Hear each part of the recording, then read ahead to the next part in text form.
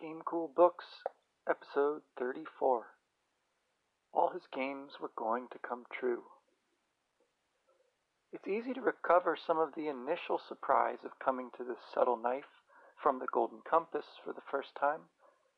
The sequel is noticeably slimmer, with significantly fewer chapters, and no parts clearly delineating an act structure or moving through an orderly sequence of 3 progressively more remote settings. There's no highfalutin epigraph from John Milton or anywhere else this time. Just the note. The Subtle Knife is the second part of the trilogy that began with the Golden Compass. That first book was set in a world like ours, but different. This book begins in our own world. On the cover of my old copy, Lyra looks more assured, but no less curious. There she is, in a sleeveless blouse, Pan in his panther form. So, we've crossed into new and warmer territory, and the cover prominently shows that the continuation of Lyra and her demon's story will involve someone else, too. A serious-looking boy holding a cat for a companion. The cat's ears are torn. The first chapter, with its short story-esque title, The Cat and the Hornbeam Trees, in 3 or 4 distinct sections accomplishes much of what the first 3 chapters did in the first book. It starts in medias res, establishing the conflict, then flashes back in time, filling out the world and the characters, and most importantly, the chapter introduces us to a totally new protagonist, Will Perry, and brings him through a harrowing escape and a strange window to meet Lyra in the other world she entered at the end of the Golden Compass. Will's story opens with a scene of tension in the midst of normalcy. Will tugged at his mother's hand and said, "Come on, come on." But his mother hung back. She was still afraid. Will looked up and down the narrow street in the evening light, along the little terrace of houses, each behind its tiny garden and its box hedge, with the sun glaring off the windows of one side and leaving the other in shadow. There wasn't much time. People would be having their meal about now, and soon there would be other children around to stare and comment and notice. It was dangerous to wait, but all he could do was persuade her, as usual. In this way, we get the first instance of one of the many inversions and variations on themes, language, images from the first book. In the first book, we were tracking closely on Lyra's perspective, and were invited to see something strange, the demon, as perfectly normal, whereas here we see that in what appears normal, and what Will desperately hopes appears normal, a boy and his mother showing up for a piano lesson, there is a mystery, a story. And other little details play on the first scene of the Decanter of Tokai, and thus bring out the motif of parallel worlds. We have the two of them, Will and his mother, framed by the same shape of a surrounding, not a formal dining hall, but a suburban street. And once more, it's almost mealtime, and the sun is on one side of it, leaving the other in shadow. There's that other weird echo in Mrs. Cooper's name. That was the scientist's name at Bolvangar. He'll even appear in the story later. And we get Will's age up front. He's 12. And that helps to point out the social consequences for a boy that age to be seen holding his mother's hand. But ominously, he knew what would happen if he let go. The piano teacher, smelling of lavender water, is almost as surprised to see Will as we are. It's been over a year since his last lesson. I think the book was probably released a little over a year since the first came out. The narrator's skillful at doing something extra with the descriptions here, because Mrs. Cooper does notice. She looked at the woman with the untidy hair and the distracted half-smile, and at the boy with the fierce, unhappy glare in his eyes, the tight-set lips, the jutting jaw. And then she saw that Mrs. Perry, Will's mother, had put makeup on one eye but not on the other, and she hadn't noticed, and neither had Will. Something was wrong. She also notices the smell of their clothes and their family resemblance. She addresses the boy as William, and his mother doesn't speak again when she's inside the house. He insists that she's not ill, just confused, needs someone to be kind to her for a few days. The bruise on her cheek, never explained, suggests what she might do to herself if not looked after closely. And Will's foresight is conveyed by his provision of food, enough for her to share, and by her own simple kindness as well. Of course, the older woman is still wary, asking if there isn't someone else, some neighbor. But no neighbors can be trusted, and no family is left. Will says it's only us. And to her suggestion about social services, which proves to be Will's main fear, he can only say no more and more strongly. He trails off before saying where he's going, and vaguely substitutes the cryptic, "I have things to do." And we know, within this vague possibility space, Pullman's characters tend to find something unexpected. And yet Will has to leave more behind than Lyra, right at the start, before his adventure properly begins. It's the sympathy that we as readers feel, which also captivates Mrs. Cooper. Seeing the boy's love and his mother's needs, she couldn't say no. In one more slight reference to his own biography, as Pullman spent time in Australia before moving back to England, the piano teacher says her grown daughter is now in Australia. And with that, we're off. Will says he's going to meet a friend, and this turns out to be true. We have his clumsy kiss goodbye, like Lyra's to Roger. And we can see this one too as a Judas kiss, but this is anything but a simple betrayal. His eyes glistening, he remembers his manners, says goodbye and thanks, just like Lyra did with the master, though she wasn't so emotional, perhaps. In this story, as Mrs. Cooper recognizes, Will is in charge somehow. He's implacable. And the uncanniness of such a circumstance will only escalate as his thoughts turn to the empty house.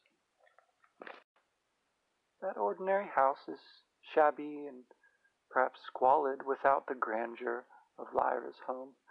It's unique only in its importance for Will. Though most of the shrubs in front of his house are dead for want of watering, the cat Moxie is waiting for him under the still living hydrangea. The refrain about not being noticed sounds here. It's interesting to contrast with Lyra, who infiltrated the forbidden retiring room and who's mostly concerned with noticing interesting things rather than not being noticed. She allows herself to get caught so as to save Lord Asriel's life, and she's rewarded by getting to see and hear lots more interesting things. Whereas here, Will is mostly concerned with not being noticed, though there is one thing in particular he is looking for, and he will escape after killing a man. First, he feeds his cat, a humble act of responsibility of a sort we would never associate with Lyra. The men, who are they, provide the scene with urgency even before they make their appearance. He was looking for a battered green leather writing case. There are a surprising number of places to hide something that size, even in any ordinary modern house. You don't need secret panels and extensive cellars in order to make something hard to find.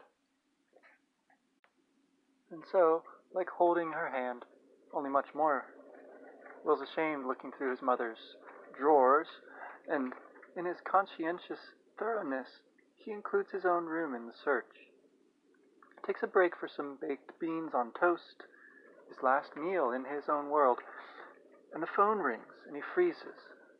The indications all point to this being our world too, in fact. And finally, he lay on his bed fully clothed and fell asleep at once, his dreams tense and crowded, his mother's unhappy, frightened face always there just out of reach. And almost at once, it seemed, though he'd been asleep for nearly 3 hours, he woke up knowing two things simultaneously. First, he knew where the case was, and second, he knew that the men were downstairs, opening the kitchen door. This dream seems similar to Lyra's reading of the alethiometer, but if anything, the understanding that comes with it is more immediate.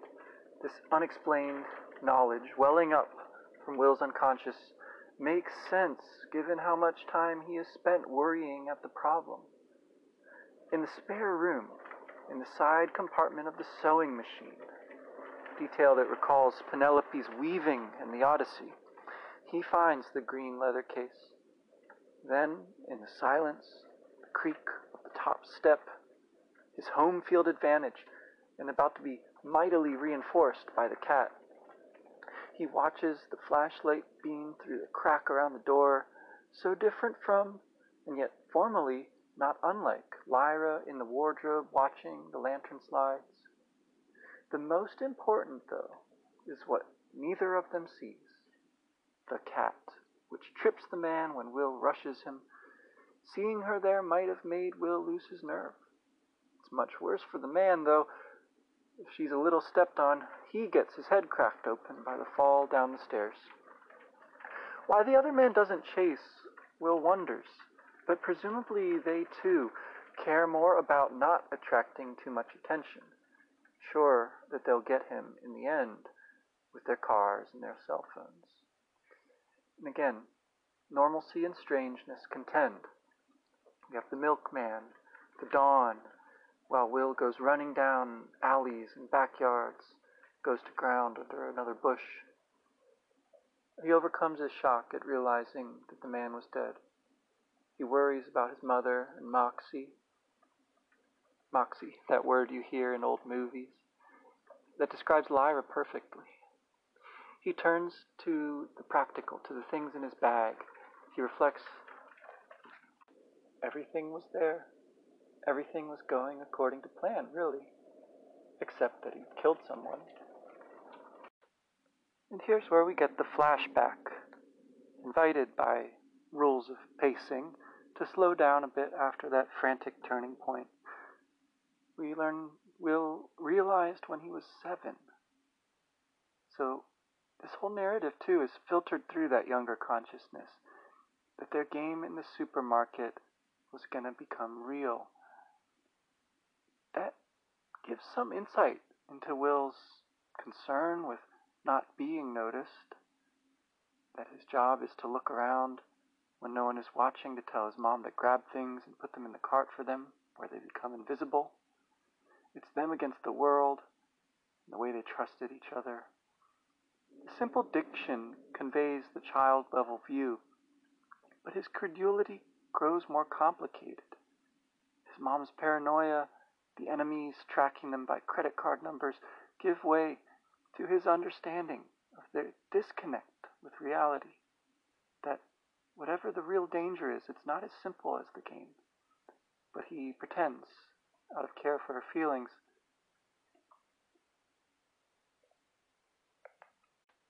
Will realized slowly and unwillingly that those enemies of his mother's were not in the world out there, but in her mind. That made them no less real, no less frightening and dangerous. Just meant he had to protect her even more carefully.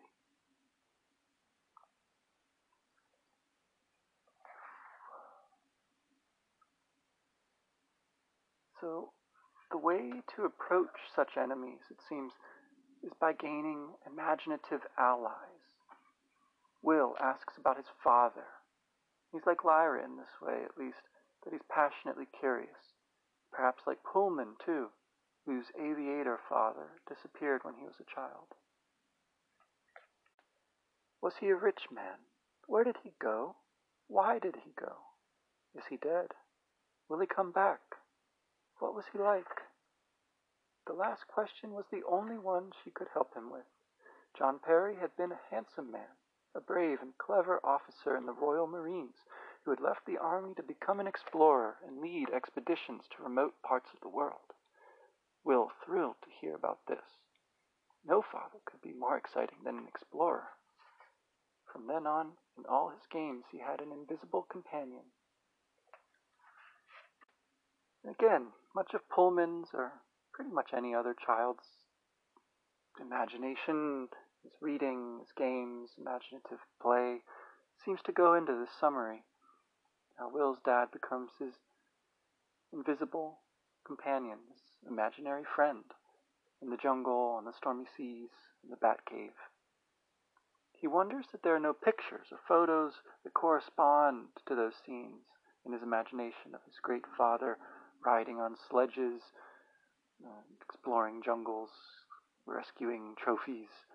Or, to get a little meta, is there nothing written about him in any book? And there is, of course, only we wouldn't have noticed it, immersed as we are. It's in the Golden Compass, too, though I wonder if even Pullman knew it at the time, or only on rereading his story and gathering ideas for the sequels did he pick up on Stanislaus Grumman as a good way to connect. And in the only passage we hear in Will's mother's own voice, "One day you'll follow in your father's footsteps. You're going to be a great man too. You'll take up his mantle." And at the end of the story, he does, literally. For now, though he doesn't know what a mantle is, he understood the sense of it and felt uplifted with pride and purpose. All his games were going to come true. His father was alive, lost somewhere in the wild, and he was going to rescue him and take up his mantle. It was worth living a difficult life if you had a great aim like that.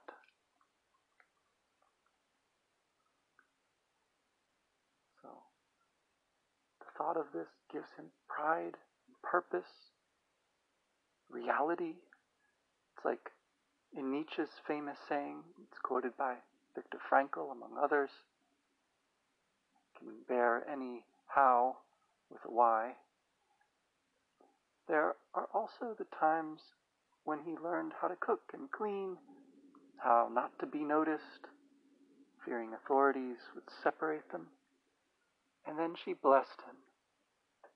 Those words, authority and bless, so richly significant, get a new kind of layer of meaning here.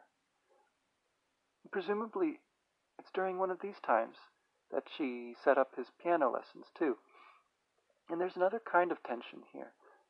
As in an alternative, imaginative world, it's Will and his mother, not his father at all, as companions. He wants to live with her forever. Then one of the imaginative paths starts to come true, and the other has to be let go, because the men came, asking about John Perry, upsetting his mother, but they retreated before Will's deadly anger. Suddenly his games weren't childish. For whatever reason, he comes home early from school to catch them, looking through the rooms. Another day, bringing us up to the present, he's going to bring his mom home from the park as she's touching the slats and the benches.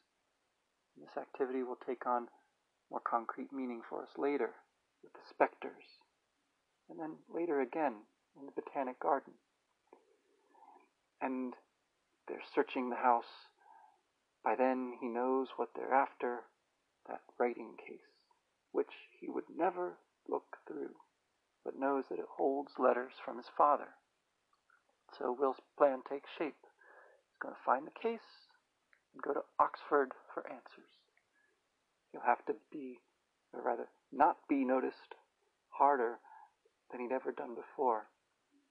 This is another instance of negative capability turned inside out. Later that day, Toward midnight, in fact, Will was walking out of the city of Oxford, 40 miles away. So we don't see him in Oxford, but we will later. That, in fact, there is an odd assertion of the narrators, I think, helping to emphasize the length of Will's day on the run that we get in brief summary form here. It's one that's repeated later when Dr. Malone is returning to the science building. Don't know quite what to make of that.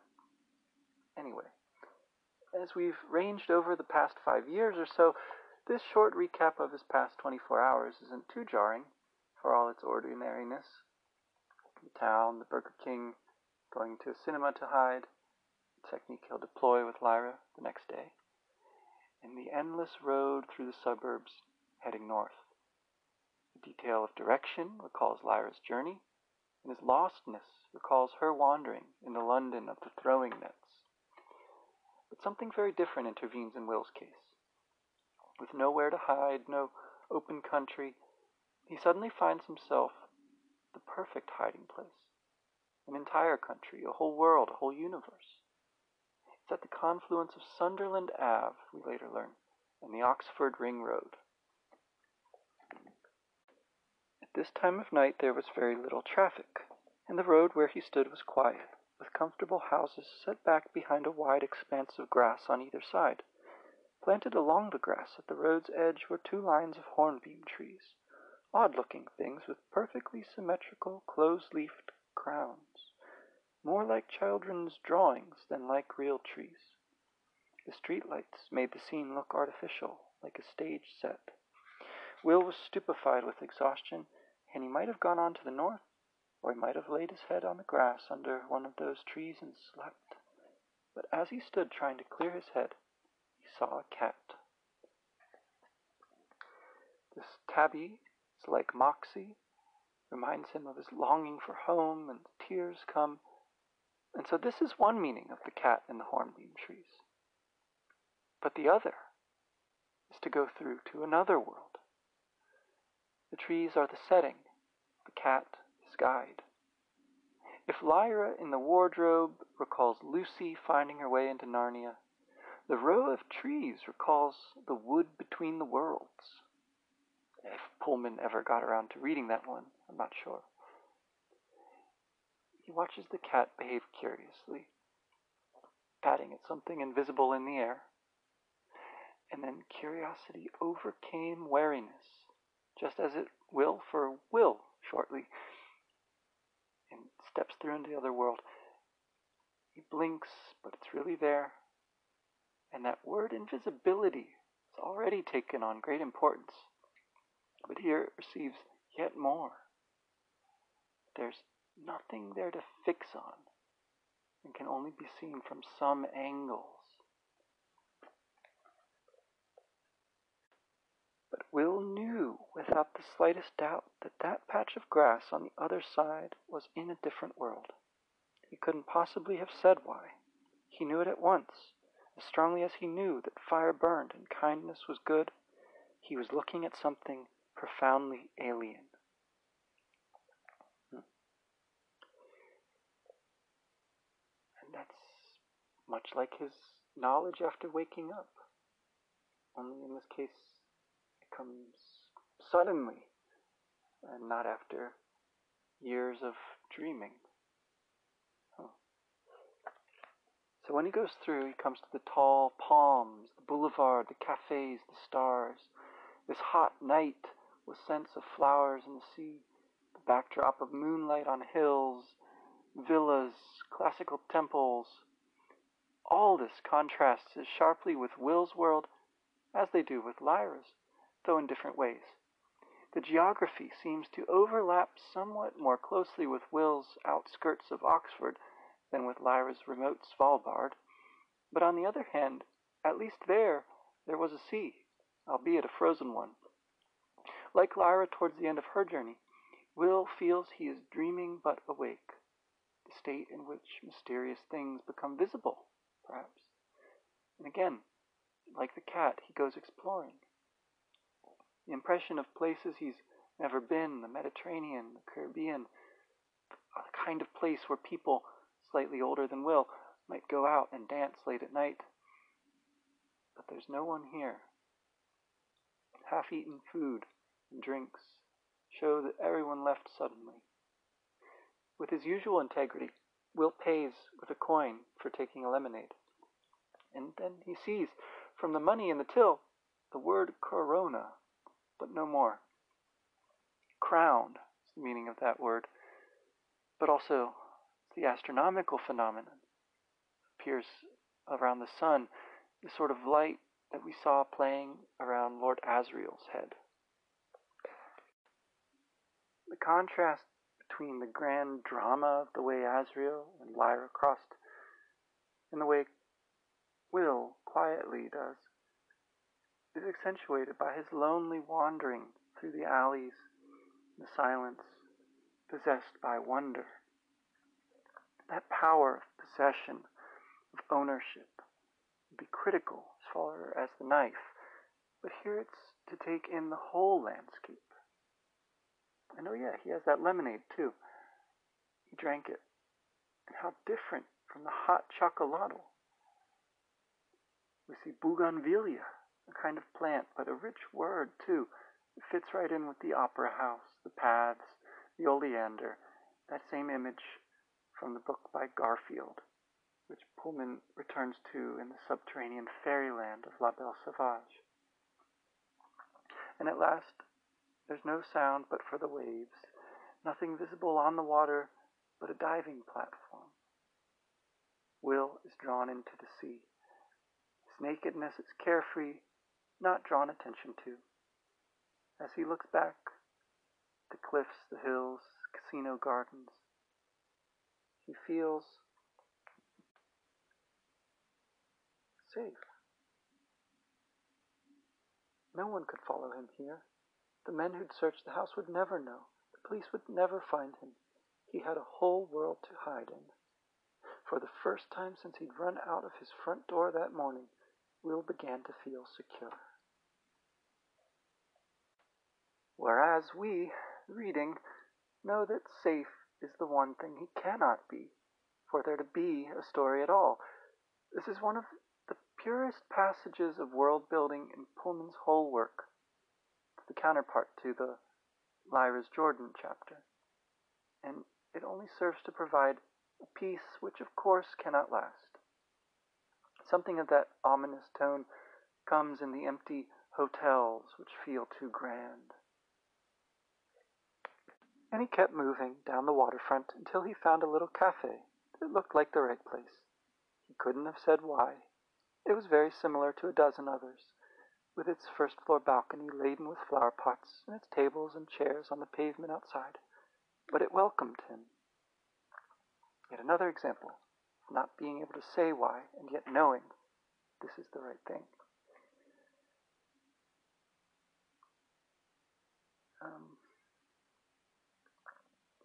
The pictures of the boxer and the accordion player, so fighting and art, Will and Lyra. The place is shabby, like Will's house, but comfortable, and like parts of Lyra's Jordan. With all the books and magazines and photos, we're still not given any further hints about the language of this place. Will, it seems, isn't much bigger a reader than Lyra is, or at least there's more important things to encounter right now. Something made his skin prickle before he opened the last door. His heart raced. He wasn't sure if he'd heard a sound from inside, but something told him that the room wasn't empty. He thought how odd it was that this day had begun with someone outside a darkened room and himself waiting inside, and now the positions were reversed. And as he stood wondering, the door burst open and something came hurtling at him like a wild beast. But his memory had warned him. He wasn't standing quite close enough to be knocked over. And then their mutual realization of what one another is. This is another thing which will become a refrain between Will and Lyra, here signaled by their first meeting on either side of the door. Will's the more prepared, and Lyra crouches away from him like a cat when she's aware of his bare chest, though she suggests in other ways it's she who is further along towards maturity. And there was a cat beside her, to his astonishment, a large wild cat, as tall as his knee, fur on end, teeth bared, tail erect. Who are you? Lyra Silvertongue. Do you live here? No. Then what is this place, this city? I don't know. Where do you come from? From my world. It's joined on. Where's your demon?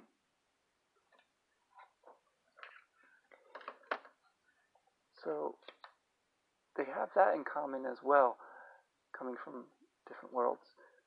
The biggest difference between them, seemingly, is the question of the demon. They're astonished by each other.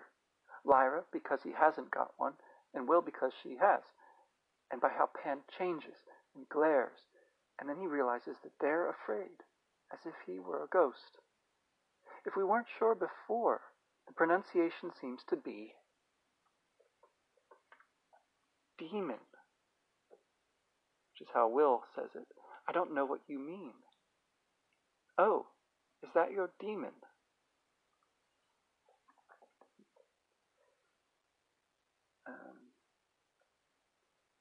And again, Will treats Lyra as if she were a strange cat. She's characteristically vague on the timeline. She's been there a few days, she says first. She's looking for dust. And as to what that is, I don't know, she says, forgetting or maybe ignoring Mrs. Parslow admonishment, or not Mrs. Parslow, Mrs. Lonsdale's admonishment about not saying don't know when someone asks you a question. Oh, that's about how long she's been there.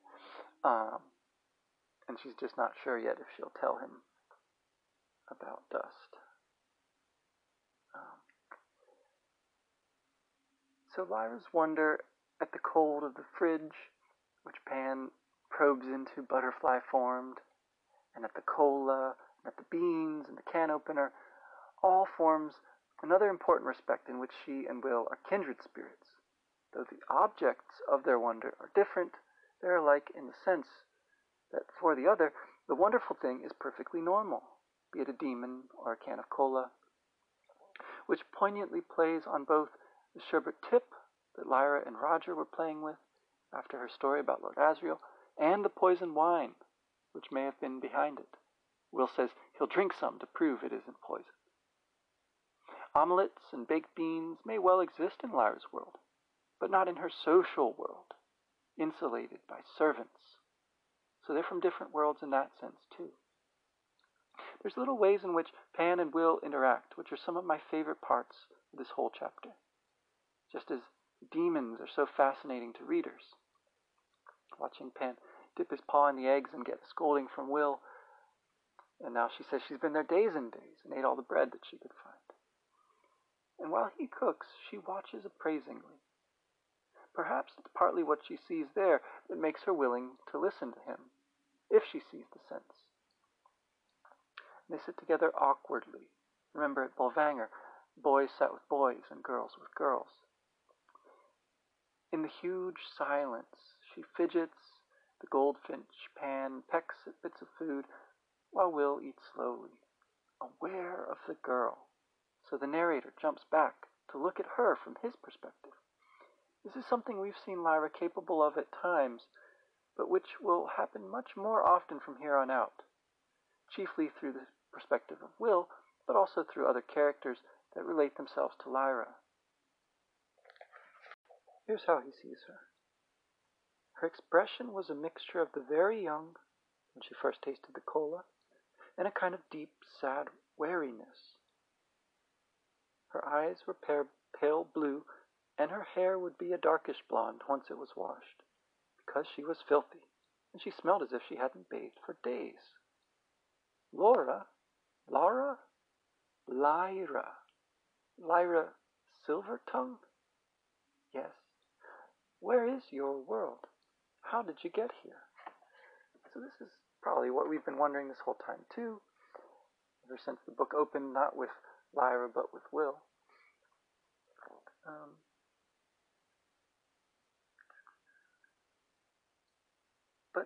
But she'll get the last word in the chapter. As she's, after all, Lyra Silvertongue. So jumping ahead a bit, there was a light on the sea front outside, shining straight up into the room, and in the glow reflected from the ceiling she looked down at the sleeping boy. He was frowning. His face glistened with sweat. He was strong and stocky, not as formed as a grown man, of course, because he wasn't much older than she was, but he'd be powerful one day. How much easier if his demon had been visible. She wondered what its form might be, and whether it was fixed yet. Whatever its form was, it would express a nature that was savage and courteous and unhappy.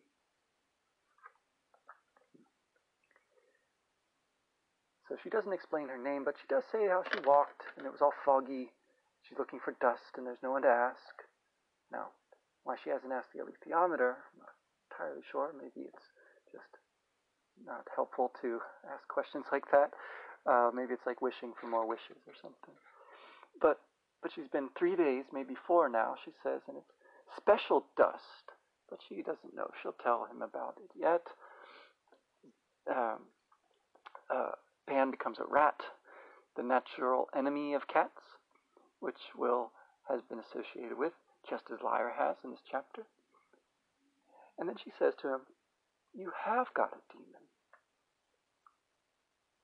You have. You wouldn't be human else. You'd be half dead." And then he asks about we, me and Pantalaimon, us. But you, your demon ain't separate from you. It's you, a part of you. You're part of each other. And they're anyone in your world like us. Are they all like you, with their demons all hidden away? So yet another invisible thing to think about.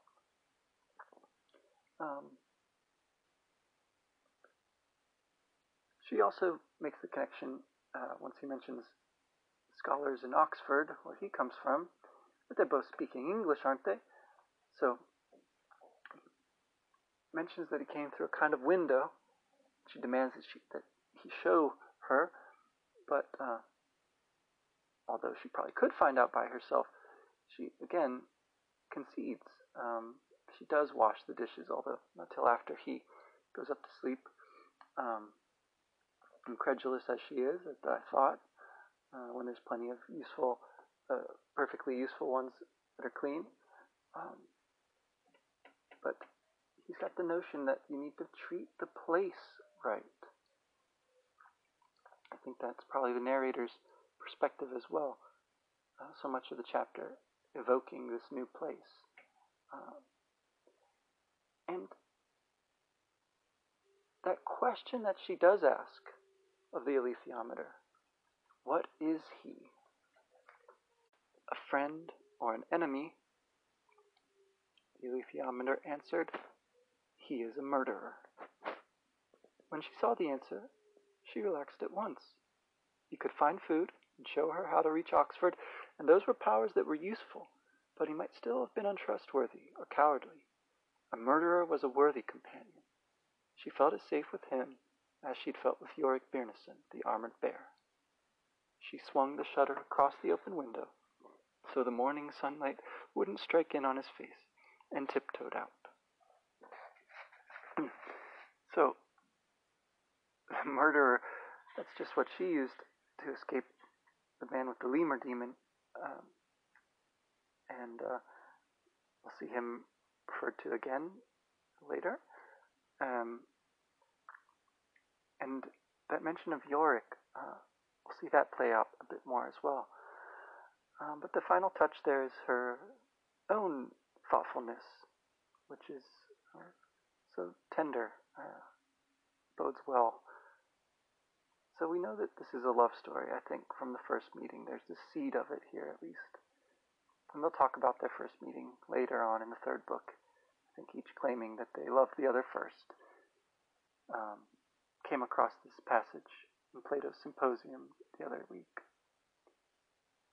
This comes from Socrates talking about what he learned in turn for Diotima, that love is a great spirit, demon, and like all spirits, he is intermediate between the divine and the mortal.